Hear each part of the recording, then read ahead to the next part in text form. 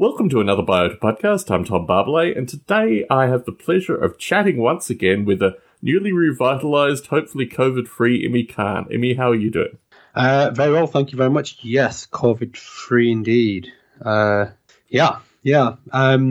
think I must have got it. I mean, thankfully I'm fine now. I must have got it in Tokyo. So just for context, I've been at the Artificial Life Conference in Sapporo a little over 2 weeks ago, I think now, and it was fine. And then, Tokyo is what Tokyo is, unfortunately.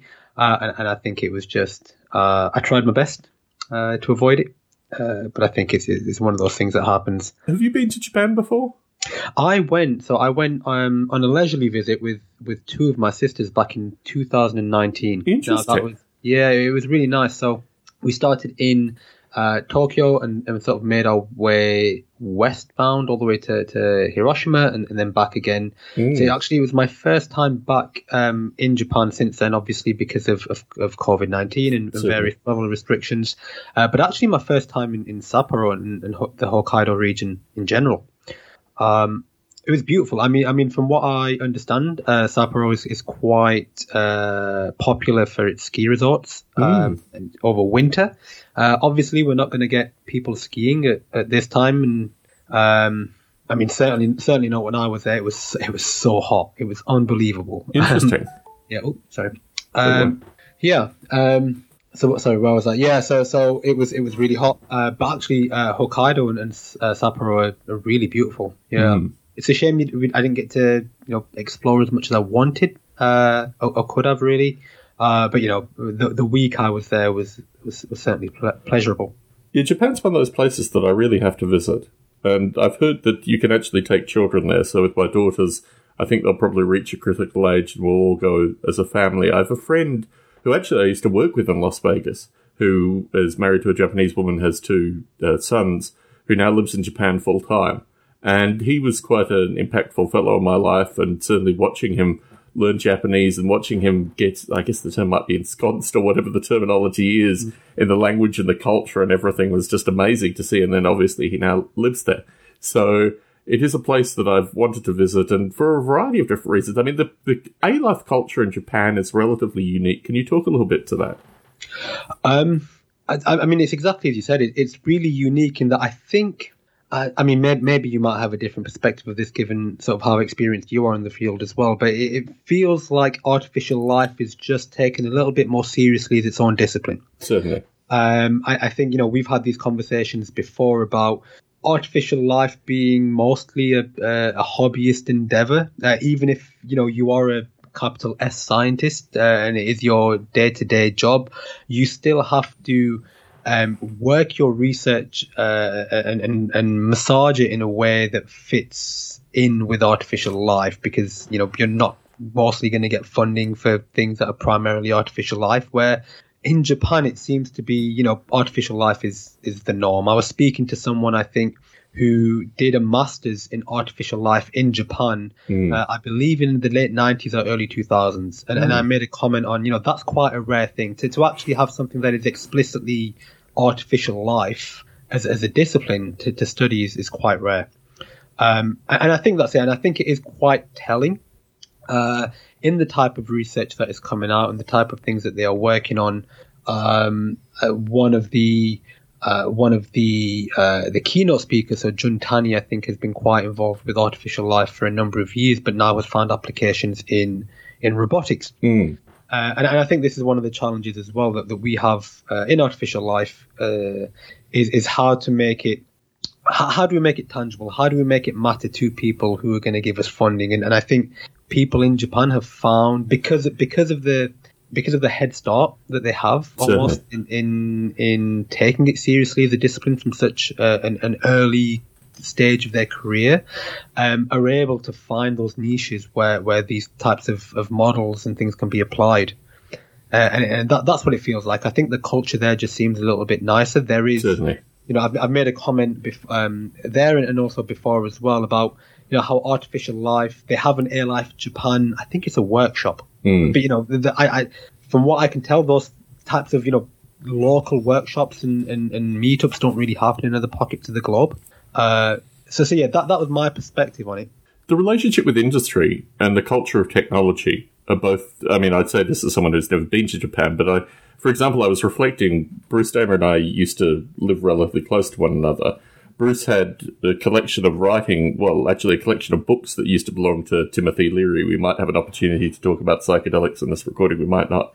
But he had a series of artificial life books from Japan, specifically, from the mid to maybe early to late 80s of that kind of time frame. And looking through them, it made me realize that they had a different culture of technology, a different culture of the hope and aspirations, but also the underlying humanity of technology, which I think is very interesting, particularly when you talk about things like robotics. And certainly as a remote observer, it immediately kind of gauged with me that the Japanese understanding of A-life was a different cultural phenomena, which probably needed to be understood very differently as how it was adopted first in industry, but also how they have a long-standing culture of, automata and cyborgs and a cultural history of, the embodiment of technology, which was distinctly different, certainly, to this country, even though the US has a very strong culture of technology, obviously.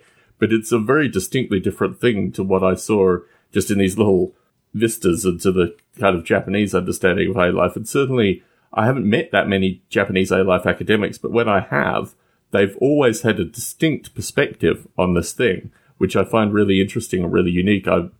Maybe one year I might actually be able to go to one of these A-life workshops, because I think certainly my culture and my perspective is very different again from the US culture and perspective. And I'm wondering if I would find kindred folk in Japan. Yeah, no, I think that the point that you made, particularly with the cyborgs and the automata, embedded in, you're deeply in culture, in society, in almost religion as well, with sort of the Zen Buddhist roots, in the lines between life and non-life and what is living and not living is a bit more blurred, and it's a bit more open-ended and exploratory. So as one of the notes I've got here that I had to remind myself of was actually the theme of the conference was Ghost in the Machine. Yes, certainly. So you may be familiar with just the people. A great movie, well worth seeing. I think it's one of these kind of fundamentals of A-life movies that are really important to think about.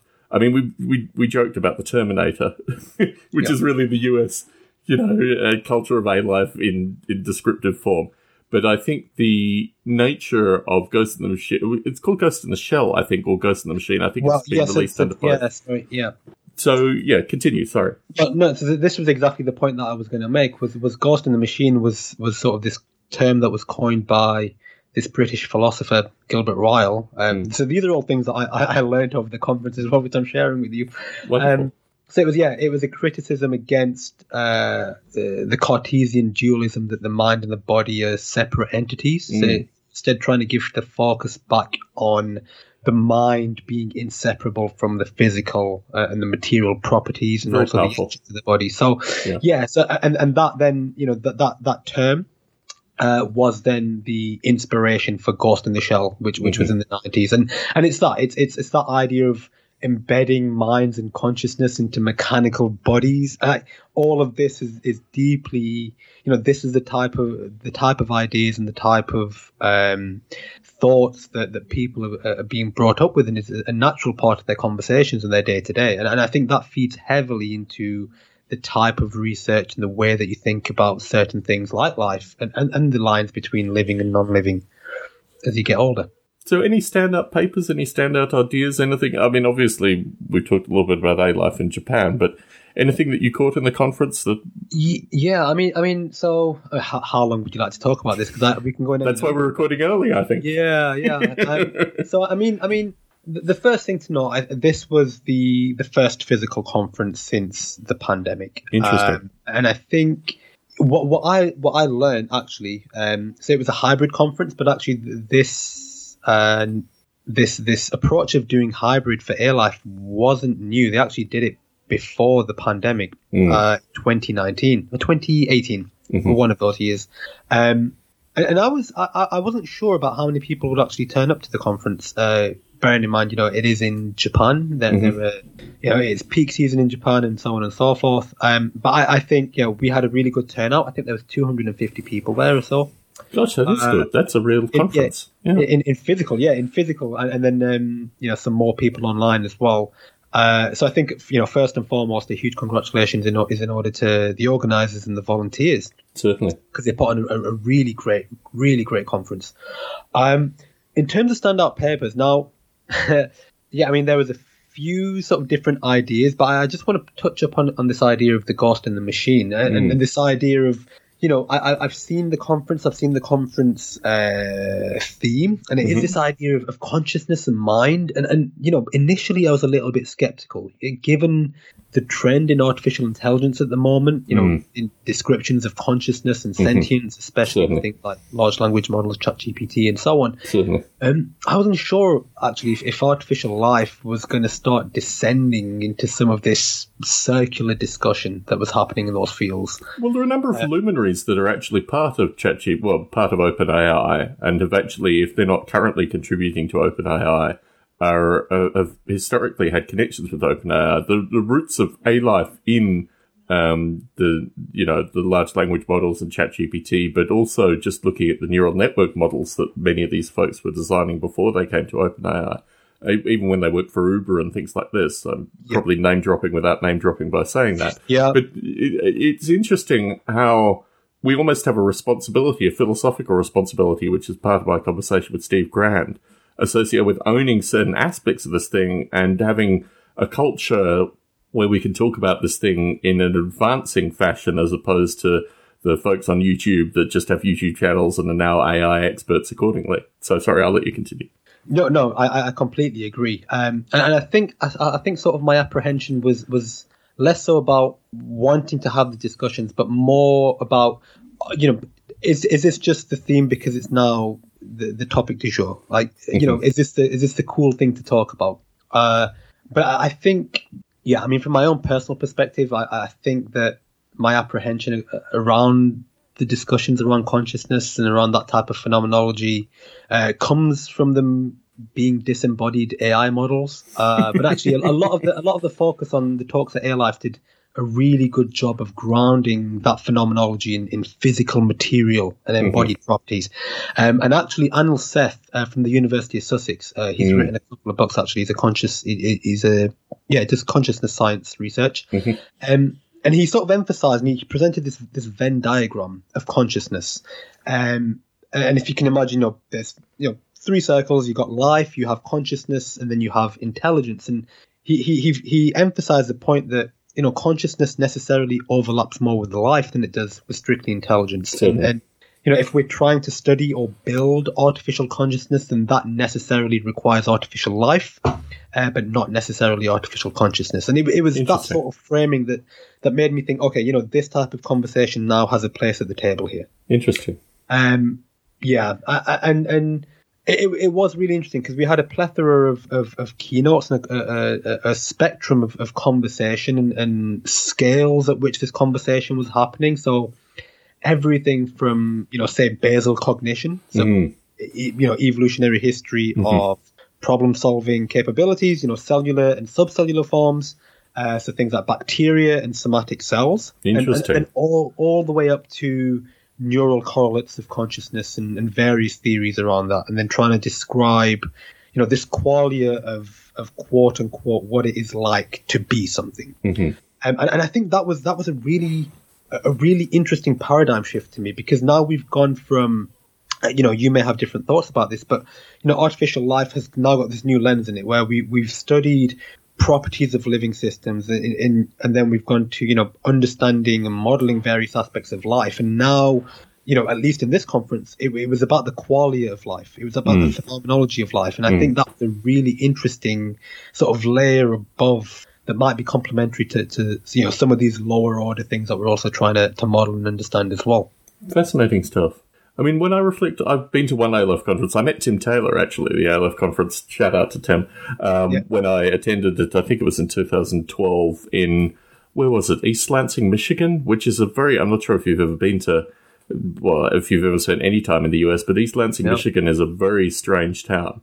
Like, literally, one side of it is old car factories that have been demolished and are just literally cement slabs that go on for multiple city blocks.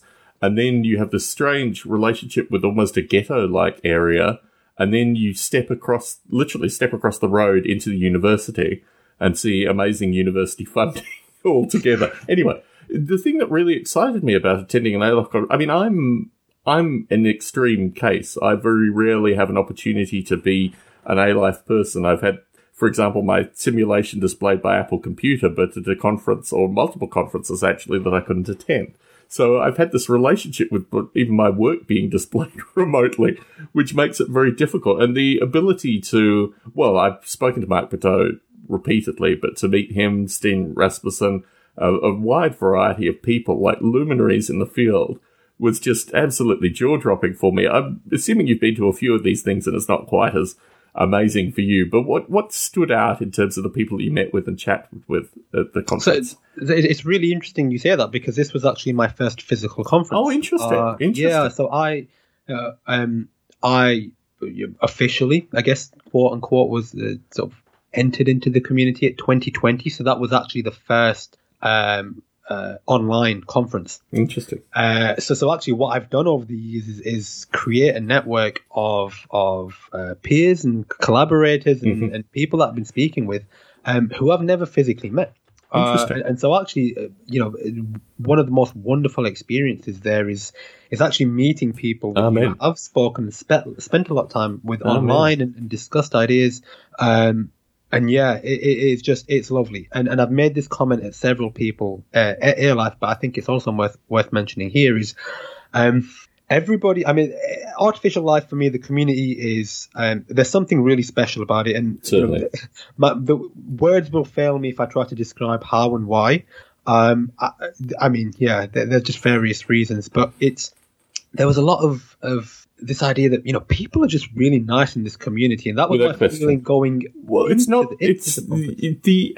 I mean, certainly when I was at East Lansing, sorry to interrupt you, there were clearly these kind of A-Life luminaries that were poo-pooing, have been poo-pooers, let's say, for many, many years associated with the kinds of stuff that I was interested in. I had an opportunity actually to meet with a number of them, to actually go into their labs and meet with their graduate students, many of whom moved on to Silicon Valley having met me, and a variety of emotions where I was dealing also with the naysayers as well. So for me, it was a very strange relationship between the people that were very much on my side. You mentioned the Sussex folk. I mean, they were, like, meeting them, I was just a turning point in my life, because basically the UK has always been a central hub for A-Life for me from Margaret A. Bowden's work on.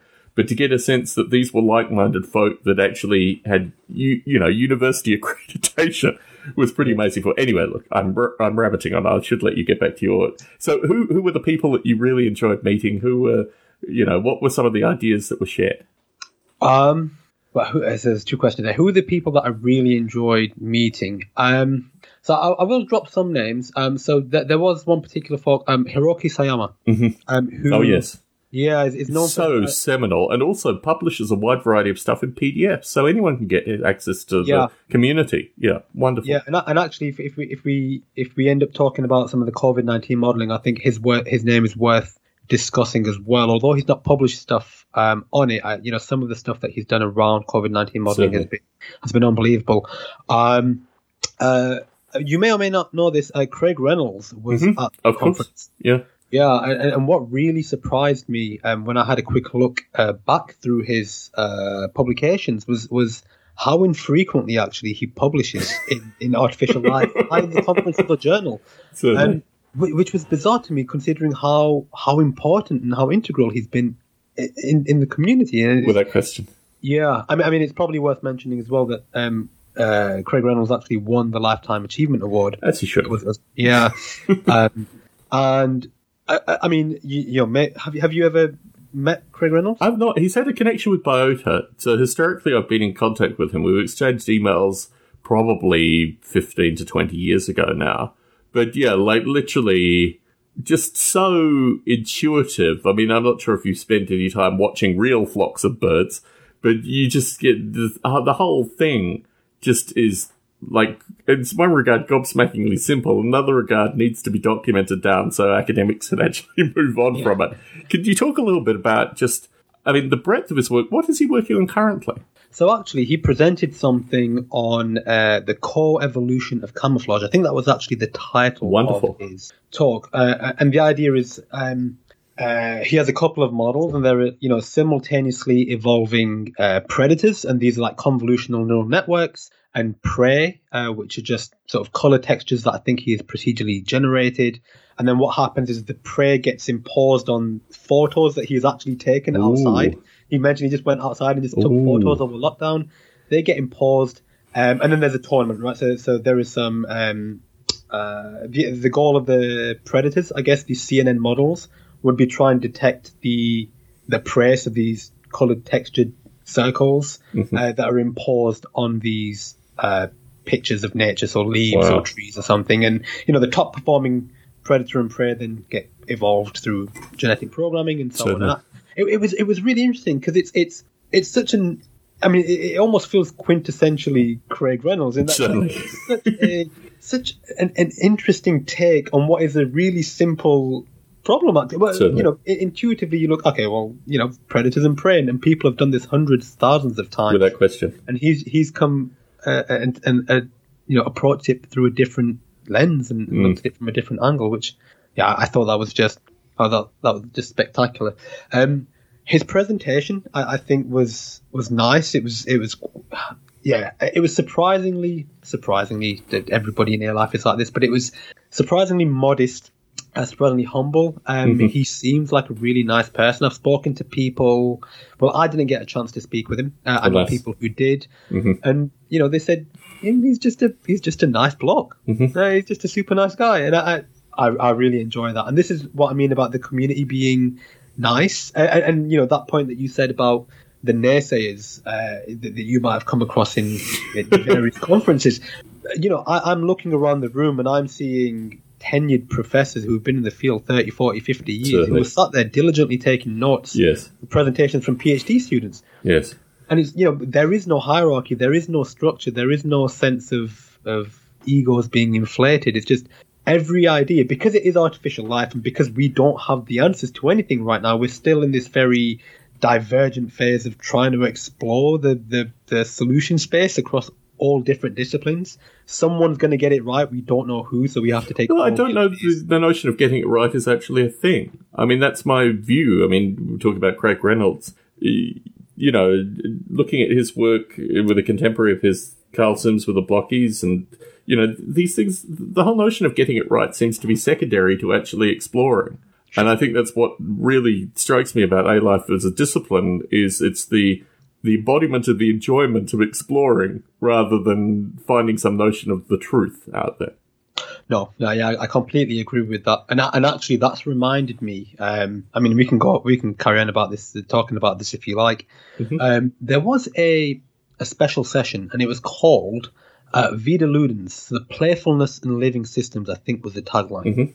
And it was this idea of, I mean, the only reason I mention it is because you've talked about this exploring, but also we have spoken previously about, this idea of playing, so role-playing games we've spoken about in a previous episode.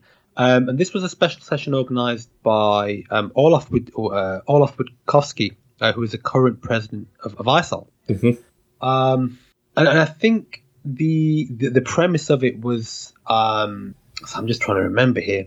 The premise, I think, is that A-Life is a very playful discipline, and A-Life is a very playful people, largely because of its, interdisciplinary nature. We immerse ourselves into different disciplines where we learn like new rule sets specific to that area.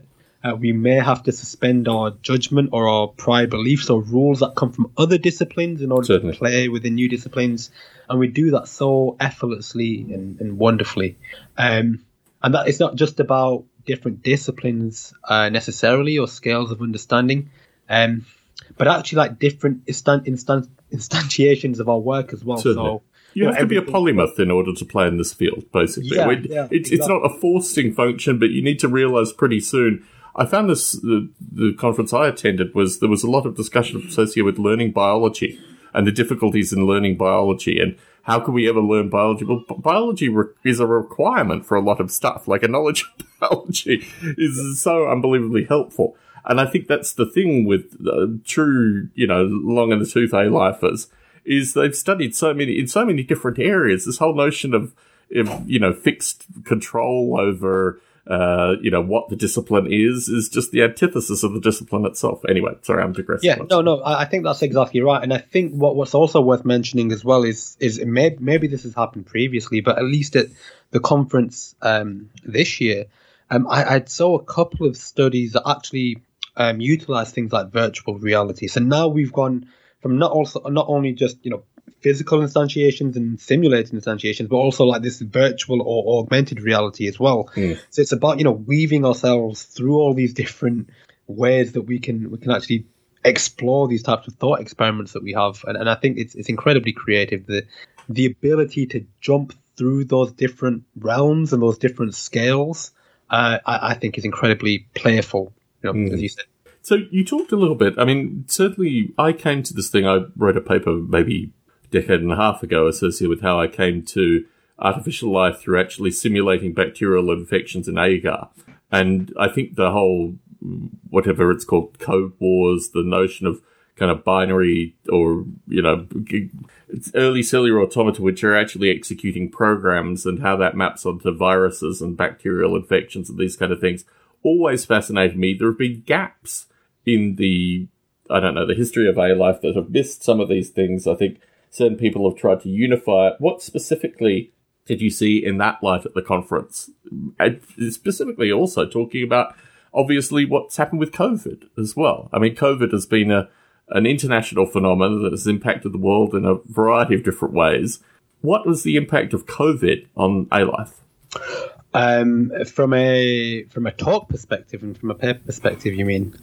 Well, just in general. I mean, let's start with the papers and the talks. Well, so it's interesting, actually. So in previous years, I co-organize a special session that's called A-Life and Society. And in previous years, we've actually received some really good papers related to COVID-19 modeling. Unfortunately, this year, we didn't receive any of them. I think people are done with it.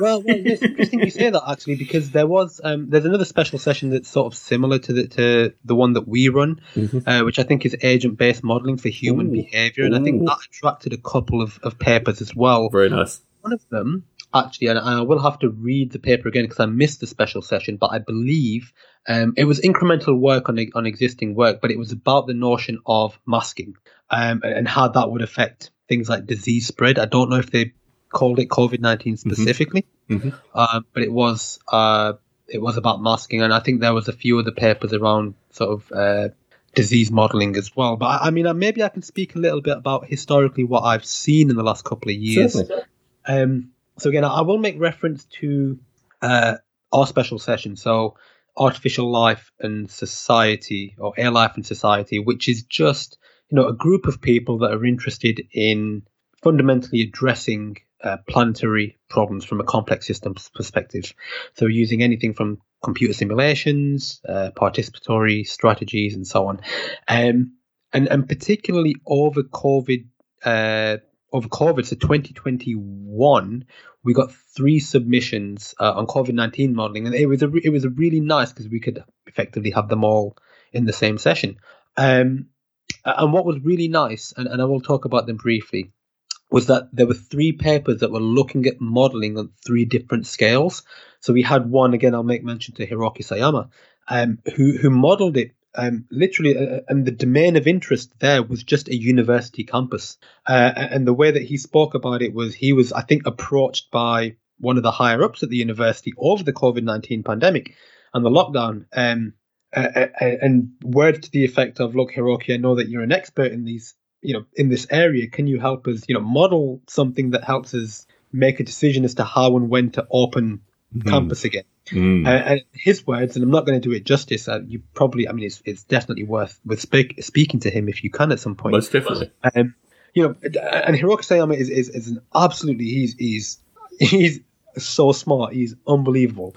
And you do feel like you're in the presence of someone who, you do get that I'm in the presence of true genius kind of sense. Yeah, but the humility for him, when we spoke about this in 2020 and 2021, he sort of took a step back and said, I'm just a hobbyist. I just play with these models, and the idea from like, having to develop simulations which have no tangible impact to all of a sudden having to create a model that is going to inform decision making policies is huge for him. Certainly.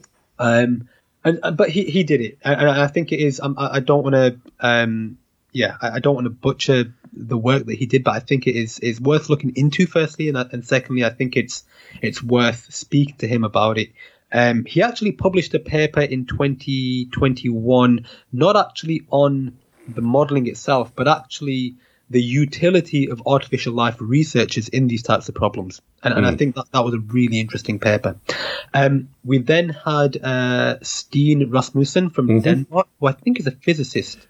Once was. He's been in many things. I think he was a microbiologist when I knew him, but he's been through a long trajectory of possible job titles. Yeah. And for him, his scale was the entire country of Denmark, and I believe he used an SEIR, so susceptible, exposed, infected, recovered, susceptible model for the entirety of Denmark. I think his premise was basically that the government had got the modelling wrong, and that his premise to have. And that his model was better. I think he had basically presented it to various policymakers who, to cut a long story short, put the phone down on him and didn't want to speak with him. And then I think it transpired sometime later that his models were probably closer to reality. What happened. Yes. So, there is some learnings there. And then there was a third one, Amy Khan from the University of Oxford. I can't remember the details, but it was a comparison of various SIR models that various rates of spread and mortality rates and so on. Interesting. So that was 2021. And what we did, what was really nice, in 2022, we invited everybody back.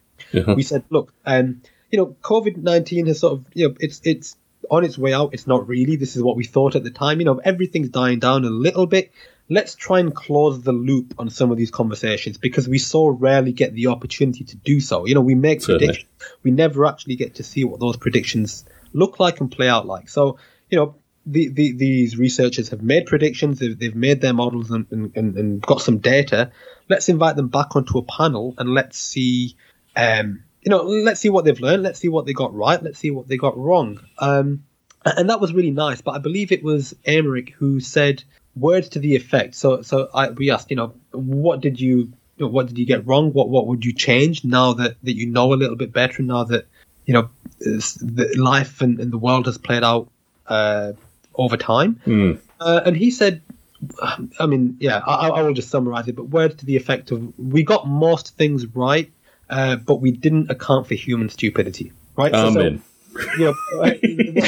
So the model's fine, but the anti-vax and the anti-masking movement was just something that not only his model, but I think most models at the time just couldn't account for. And I think there's a lot to be learned in that small statement there. I think it is interesting. I wanted to raise the politics of COVID-19 with you, because it's something certainly in the US. I lived in San Jose through a period of COVID and then moved to Las Vegas on a masked flight. It was very curious. Even checking into a hotel through deep COVID was a very strange experience, where I just used my cell phone basically to do everything and waved at a distant human at one stage of the process.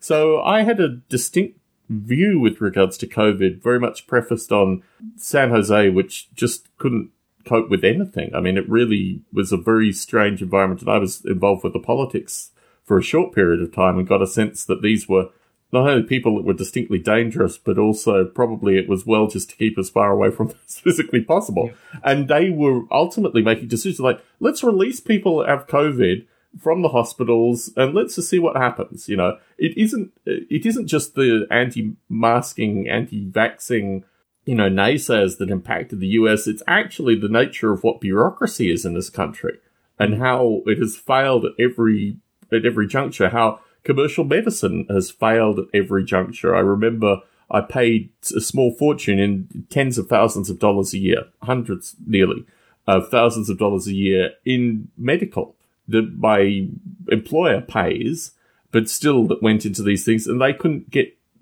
virus tests for me quickly. Like the whole nature of the thing was we've put in so much money, so much time, so much energy, and the institutions are what are failing fundamentally. Let's move the anti-masking, anti-vaxxing people aside.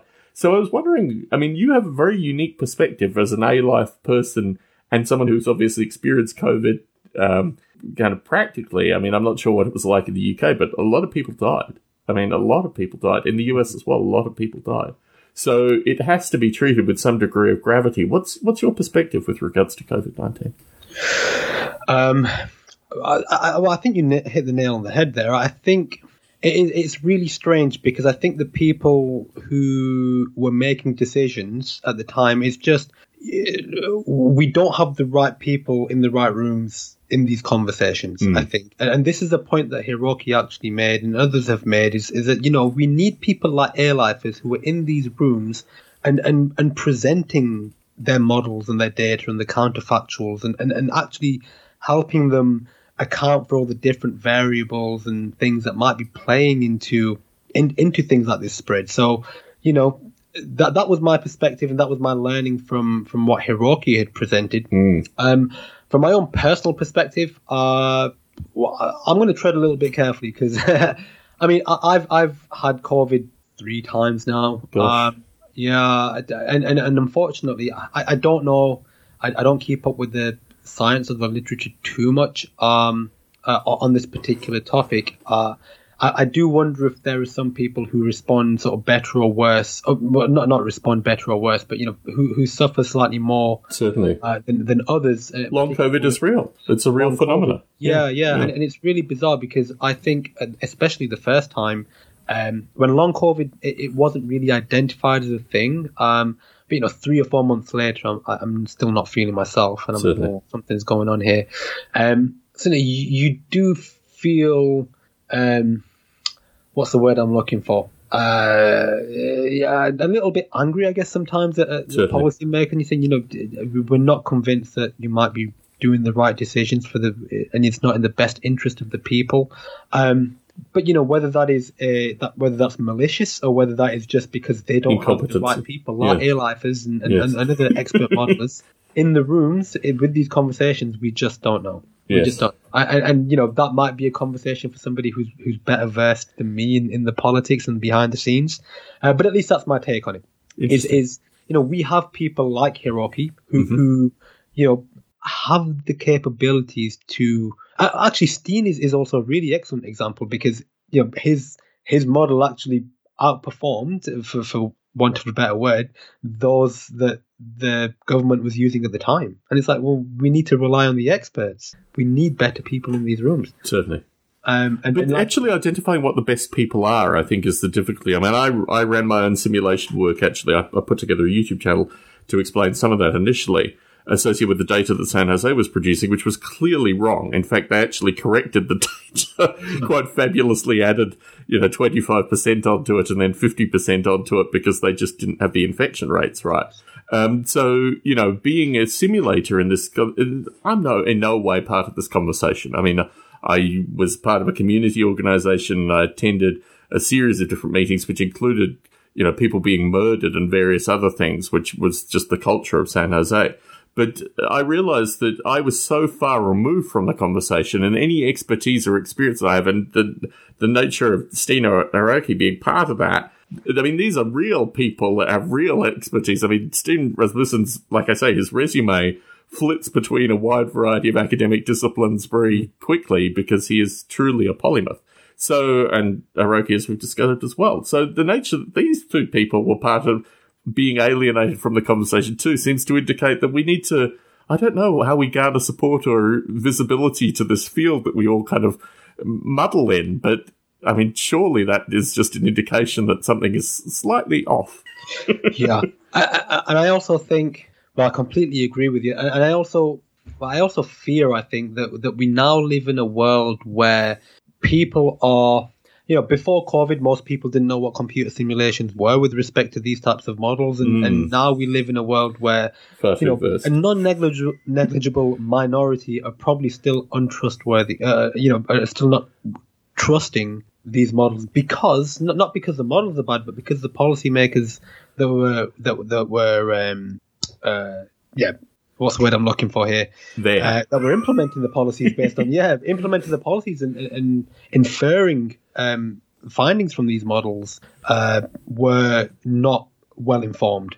And that's the reason. I mean, some of them were, though. I mean, I think this is the difficulty here. I don't necessarily want to get too political on this, but I've been a follower of Anthony Fauci in his, just from a perspective of actually understanding virology as much as any layperson probably should, and the dissection associated with the origins, and also just Anthony Fauci's behavior was astonishing. The nature of the arrogant scientist in terms of damaging science is something that I've watched with Dawkins and watched with a number of folk, that really the more arrogant scientists there are out there that just claim, I have primary knowledge and none of you really know what you're talking about, is always going to alienate a group of the population, which it did absolutely perfectly in the US. And as you noted, fell into the anti-vaxxers, anti-mask people as well. But the scientists hold some responsibility as well. I mean, that's the beauty of talking about C and Hiroki specifically, is these are two people,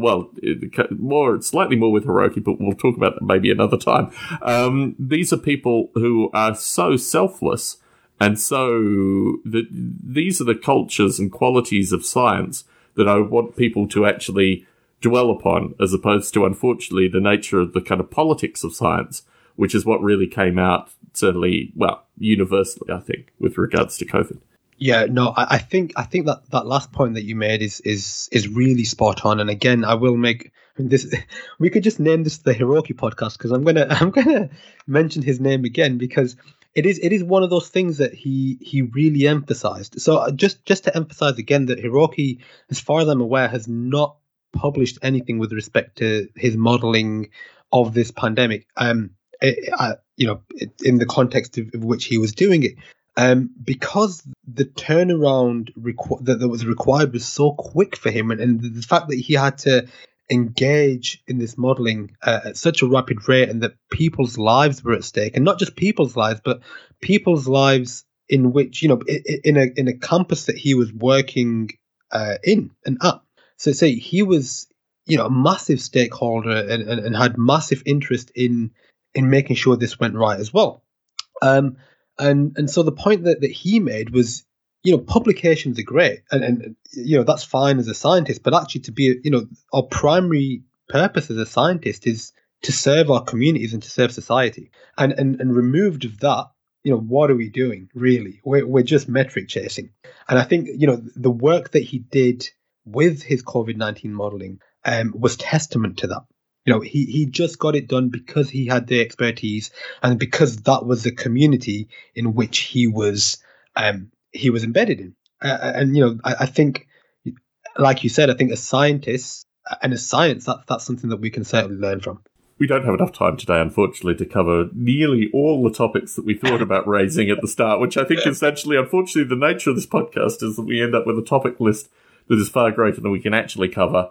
Psychedelics was something we were going to touch on. Obviously, the whole nature of theism and artificial life, I think, is something that is going to be a coming up topic. So please, folks, stay involved in this podcast because they're coming up. I did want to throw out one particular curveball associated with the kind of A-life developer in the street, so to speak. As happens on an annual basis, I download Apple's latest operating systems and compiler software, and every so often, in fact, with a certain degree of frequency, things break with regards to my simulations. We've talked briefly, I've talked more with other folks about London 1940, but there's certain parts of software that really need to work for London 1940 to work. And unfortunately, this week, Apple broke through its compiler software, which is unfortunately the most fundamental way to access this. And there were various optimizations and other things that they did. I had to actually break the software out and make it more into a self-fulfilling library, which I was able to actually get to run on the latest compiler, actually now outputting the internals of buildings for London 1940, thankfully. So I did want to throw that out there as a topic. Any final thought, Imy, before I begin my Sunday morning and you end your Sunday? No, I guess The one thing I just want to make another mention about very quickly about the conference, because we spoke a lot about about consciousness and mind and phenomenology, but I just really want to emphasize as well that some of the legacy approaches that we might consider to be quintessentially artificial life still haven't gone away. So like cellular automaton, for instance, was whether it was just my perception or whether this is the reality. There are always throwbacks at these conferences. I mean, the Blocky Walkers, cellular automata. You just like, I could be at an A-Life conference in the early 80s. Well, not that there were any, but you know what I'm saying. And I do wonder whether models or systems like Linear have made CA more interesting for folk. With the continuous CA and such, and the fact that it looks graphically beautiful as well, visually appealing. But no, just to say, I think A-Life is evolving and broadening in its scope and the disciplines that it's encapsulating. But I don't think, from my perspective, that some of those, legacy or classic methods have gone anywhere yet. Very good, Imy. It's been a pleasure as always. I don't know when we're next actually recording. We probably need to sync our calendars and work out when that's going to happen. But we've got to touch on psychedelics. We've got to touch on theism. We've got to touch on all these seminal topics. One thing I wanted to throw about psychedelics, having children in your late 40s is as psychedelic an experience as you could possibly imagine for a variety of reasons. Anyway, I'll throw that out there for the psychedelic discussion. Awesome. I'll talk to you soon. Take care. Yeah, thank you very much, Tom. Bye-bye.